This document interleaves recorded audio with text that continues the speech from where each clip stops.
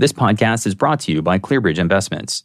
Meet an evolving economy confidently with ClearBridge Active Equities, the foundation of a resilient portfolio. ClearBridge, a Franklin Templeton company. Go to clearbridge.com to learn more. Financial advisors generally have high IQs. However, many fall short when it comes to EQ. And according to our next guest, advisors today need to have both in order to succeed. Beverly Flaxington is co-founder of The Collaborative, a professional development consulting firm in Massachusetts. She's also an author, college professor, speaker, trainer, business consultant, entrepreneur, behavioral expert, and certified hypnotherapist. Her best-selling books include The Pocket Guide to Sales for Financial Advisors and Understanding Other People, and she has 2 patents on succession planning for financial advisors and has developed programs for most of the major custodians and a number of large asset management firms. I'm Greg Bartalos, editor-in-chief of Barron's Wealth and Asset Management Group, and nearly out of breath. Beverly, welcome. Thank you so much, Greg. I'm really happy to be here today. So thank you so much for joining us. I wanted to ask, what's the importance of EQ to advisors? I mean, we hear so much about IQ and intelligence. It's almost a given, but why does EQ matter? And I think that's an important place to start, which is that when we talk about EQ, we're not diminishing the importance of IQ in this business. One of the, I think, really exciting and interesting things about being in this business is it's very intellectual and people have a lot of background, schooling, learning.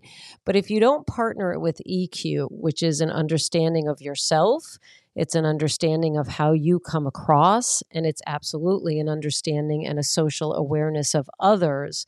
All of that great intellectual information that you've gathered, all of those years of studying and those credentials, Greg, are not going to be as much of high impact if you don't also have that people side of it, that understanding of self and understanding of those around you. Do you think advisors, on balance, appreciate the importance of EQ enough? So that is a bit of a loaded question. I've been talking about this as long as I can remember. I do think, and I am heartened by the fact that the industry is starting to see the importance of it. I've actually seen a couple of research studies that have been done on the importance of EQ and how you really cannot separate IQ and EQ. But I think generally there is still a bit of an aversion to think about this as soft skills. And so the technical piece, I think, is still so highly valued that there's this, hesitancy to look at something that on the face of it seems like it's so obvious and so quote unquote soft, that I think that some advisors are hesitant to embrace it as something that actually has power and has impact. I mean, is that coming from a sense of that it's not important because it's not quantifiable, or is it more than that? That's a good insight. I mean, we are in a business that it is all about do the numbers foot and what's in the Excel spreadsheet. So I think that's some of it. I also think, Greg, that in fairness, there's an aspect where, you're asking someone to do a lot of self-reflection. EQ, the number one thing that you start with is that self-awareness. And so sometimes just from a human perspective, if I don't want to do that and I haven't done it, I might be a little bit concerned about what that's going to open up for me. So human nature, we're a little fearful sometimes if we're going to be asked to confront something that maybe is not going to have the most positive outcome for us. Can you share an example or two of an advisor with high EQ doing something right, and maybe an example of someone with a tin ear not reading the room or reading someone's expression and potentially losing a client because of that? Let's talk about it from a couple of different lenses. So high EQ, you're often going to see in a practice, a team, a firm where people feel confident and comfortable to be able to go to the senior advisor, share ideas, brainstorm, open up about things.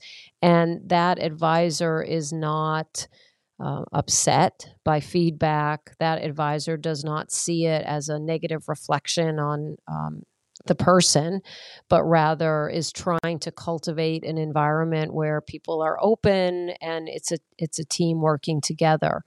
Then you take that same team with high EQ, you put them in front of a client, and what you'll see are people who are working together clearly on behalf of the client. So they're listening with empathy. They are not just presenting all of what they can do. Let's say there's 3 people from that firm meeting with a client. They're not going to trip over one another in the way that they're presenting, or not listen to what the colleague said and go off in another direction. They're going to present a unified front.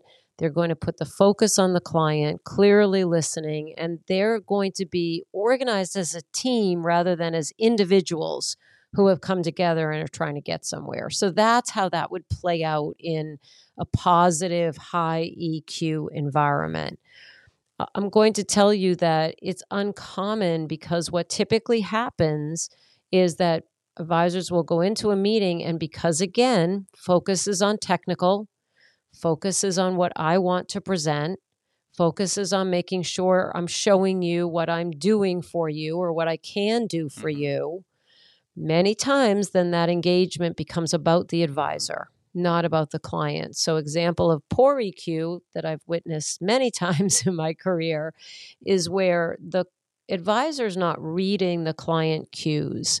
They're not noticing that perhaps the client has not followed something that they're presenting, or maybe getting agitated about something, or maybe concerned about something, or fearful. The advisor might just think all the answers lay in the data, right? They lay in the technical information, and not stepping back to really look at some of the other interpersonal dynamics that are going on. And to what extent, I mean, are, let's say, good listeners born, and to what extent can they cultivate the ability to listen more closely and sympathetically?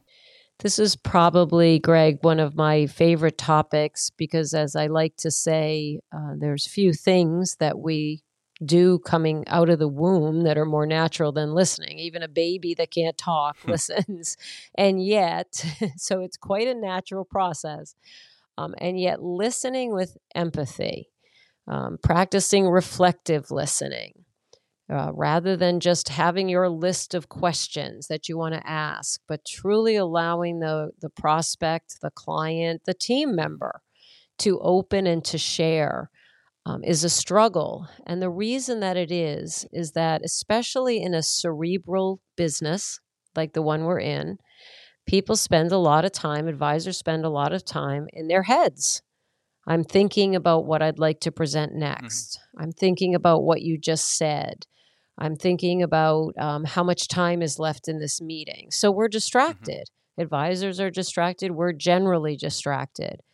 The good news is that when you can identify that that's happening, you can then, in fact, put some steps in place to be able to modify it. But it really does take work. And a lot of workshops we do when we bring up listening, I think of it again as such a simple topic, and yet it can oftentimes be the number one thing people will say, brought to their attention, that they really do need to work on. Advisors will admit, this is difficult for me. I care. I want to listen.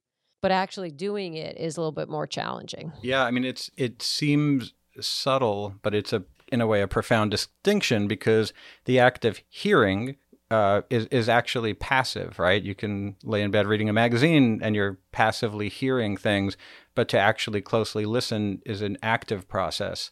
And it makes a world of a difference in terms of recognizing your environment and responding accordingly. One thing I would add to that, and I mean, you really nailed it. We talk a lot about the idea of reflective listening. So reflective listening is, I'm an advisor, you're my client, you've come in, I have an agenda, but you've got some things you want to talk about. And it's how strong is my ability to be able to reflect back to you what I've heard from your seat. And Greg, it's always surprising to me how very challenging that is for advisors, even when we might do it, say, in a simulated environment where they know that's what they're expected to do. So I think you've really nailed it. We are hearing the words, but are we listening, processing, and connecting the pieces in order to be able to show our prospect, our client, that I really did hear you and I understand you. That's the essence of reflective listening, right? I get right. you. And just even without advancing the ball immediately, just by recognizing and putting a mirror to what they're saying and saying, let me just get this right. You're saying A, B, C. If you get that right, I assume that can only provide benefits to the advisor. I mean, it shows you're listening, and it's got to get the ball rolling to a more productive outcome, I'd imagine. Well, think about so this goes back to where we started, and you asked the question about, are advisors embracing this idea of EQ? Do they focus on it? I like to point out that when you start implementing some of the things that EQ talks about, you become more self-aware. You become more self-regulated in the way you express yourself. You have social awareness, so you are listening, you're engaging. The crazy thing about it is that for the advisor, it makes their job so much easier. And that's what we really try to underscore, because the level of engagement, the level of understanding, the level of connection that you're able to get to with someone is so much deeper than if you're not applying some of those practices. Would it be fair, and this may be an oversimplification, but to some extent, as like a shorthand reminder, could it be distilled to kind of live in the present, be in the moment, just kind of shut out all your daydreaming and don't look out the window, just focus like a laser on this person, listen, just be in the moment? I mean, that may be an oversimplification, I don't know, but...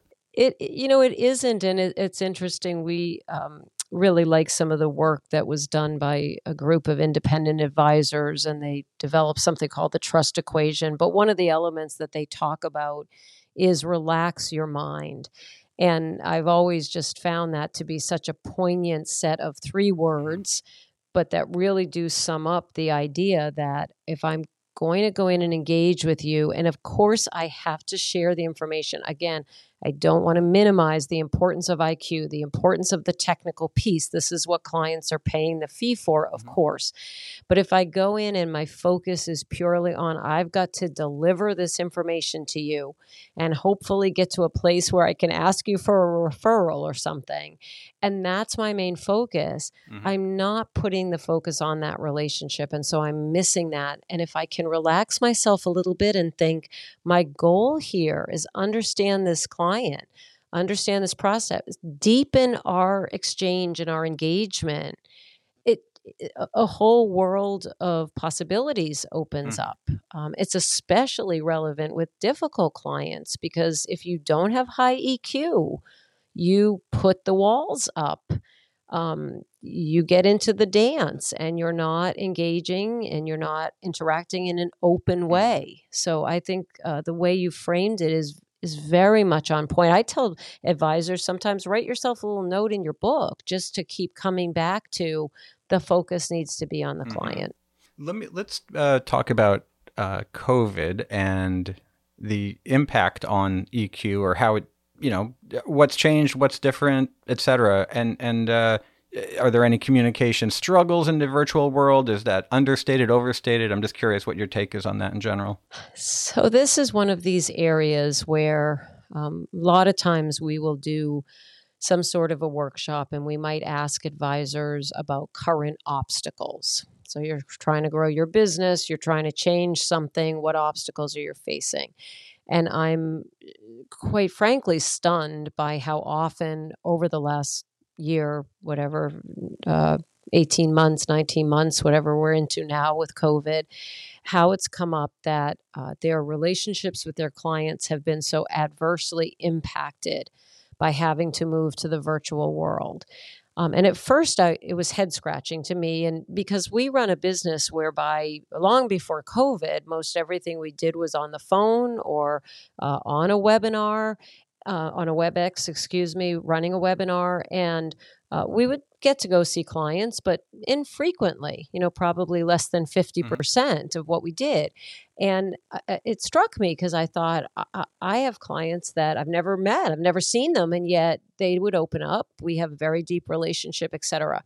And then I realized that there's a misperception that in order for me to connect with you, I have to be able to see you, that I'm adept at reading your body language in person, that my style is going to be so different if we're in person.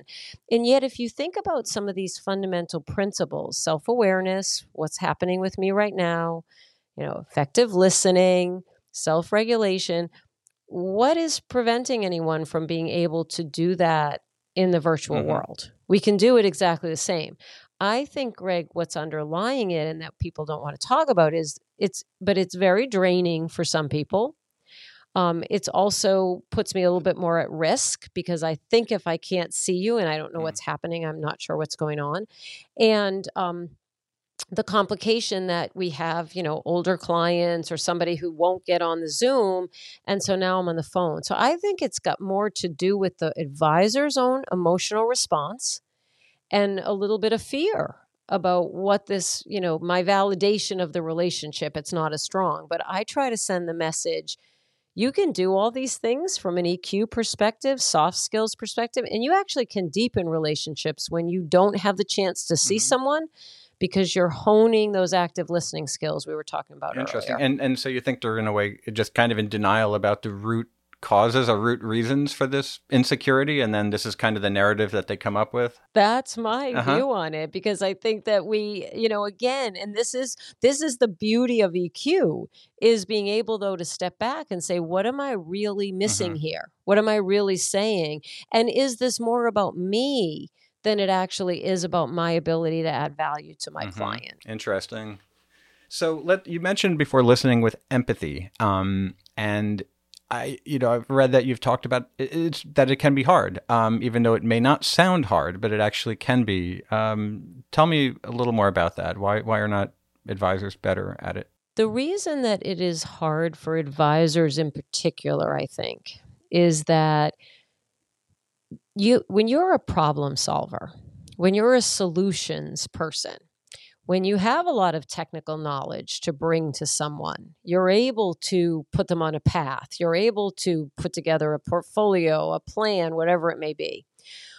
Oftentimes then, Greg, what you're listening for is for the person to say that they need whatever it is that you're prepared to give them. So in other words, we're listening for a problem that we're able to solve. It's almost like a gotcha, right? Oh, you just said those words. You just presented it. Let me tell you how we can answer that. Now, in fairness to advisors, they do an excellent job of presenting what they do well. The plan is good. The portfolio is good, etc. But you have to understand that sometimes what's underneath what someone presents to you is a little different than what you've answered on the face of it. And listening with empathy means I have a real curiosity about why you've brought this up, not just the fact that you've brought it up. So the tendency for an advisor is answer just what's presented. And I try to get advisors to understand from a psychological standpoint, a lot of times your clients aren't in touch with whatever's going on. The stories, Greg, that I've heard over the years of advisors, maybe somebody presents something to say, I need estate planning. Let's take an example, real world. I have 3 kids. They're all over the age of 18. I need estate planning. Okay, great. I can help with that. We have referrals to estate planners. We're going to be able to work well with them from the perspective of incorporating it into the plan. I know exactly the steps to take. Well, what's underlying it, though, is I've been given a health diagnosis and my family doesn't even know it. And I haven't shared it with anyone. And so if the advisor simply starts to set me up with the lawyer, we've got everything in place, and not to say something like, I'm just curious, what prompted now for you to think about the estate plan? Are there things about the estate planning process that might be obstacles for you? What would be a successful outcome to this? It's the difference between I heard estate plan and I can solve it, and I heard estate plan and it kind of prompts me to think what else is associated with that process for this client.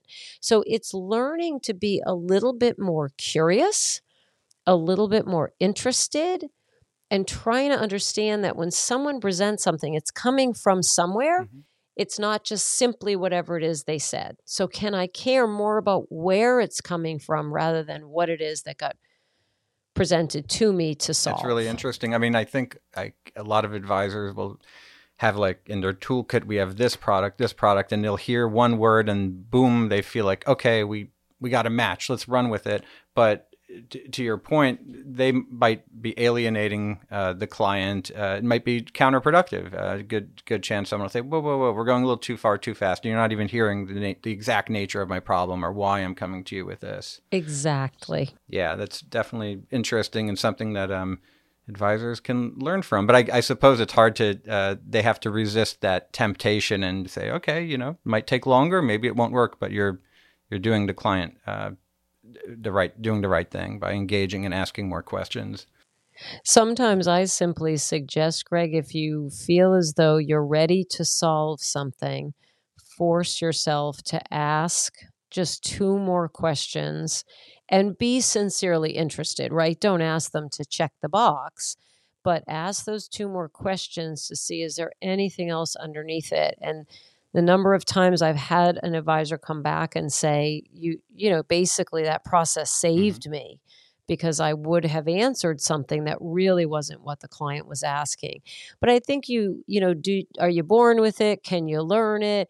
I do think some people are wired more to do this well.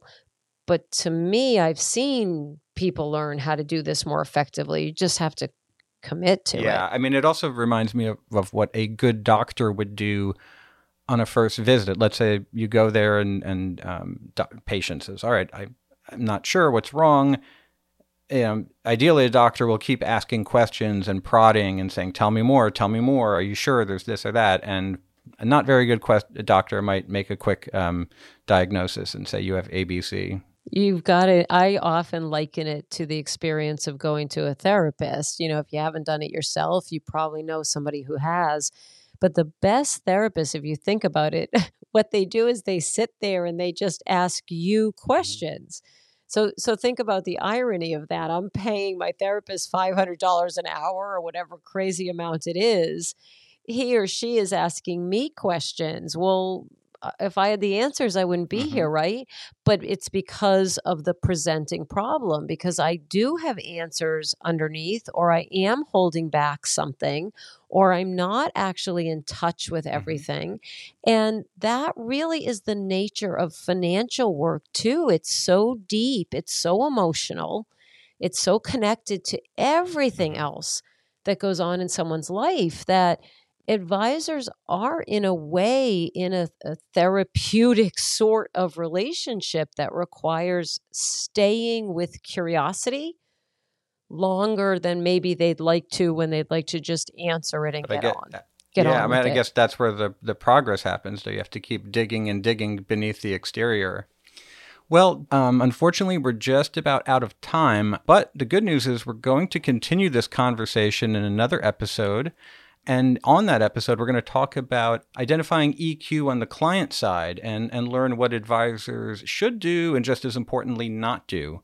But before we wrap up today, I'd like to ask for one simple thing that advisors could do today to improve their EQ, or at least be more conscious about improving it.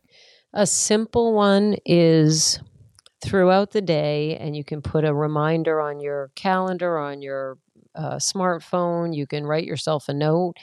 Throughout the day, I say between 10 and 12 times. So this is it does not even take a minute. You really want to just stop whatever it is that you're doing and check in with yourself. How am I feeling right now? What's happening with me in this moment? Because the more that you can practice becoming self-aware and recognizing your emotions, your feelings, physically, how are you sitting in the chair? What's the self-talk running through your mind? The better and better you get at this. So I'll usually suggest, just as a starting point, 10 to 12 times, that we're talking not even a full minute, that you just stop what you're doing and kind of check in, be curious with yourself. What am I thinking? How am I feeling? What's happening with me right now? Because if you do it deliberately, then it starts to become something that you can do more naturally. You don't have to actually stop and think about it. You recognize, I'm in an agitated state, I need to take some steps, or I'm overly happy. What do I want to step back and think about here? But that's, I think, the best advice, Greg, for somebody just really starting to put toe in the water and experience this. Excellent. Well, that's a terrific tip. Well, thank you so much. My guest has been Beverly Flaxington, co-founder of The Collaborative.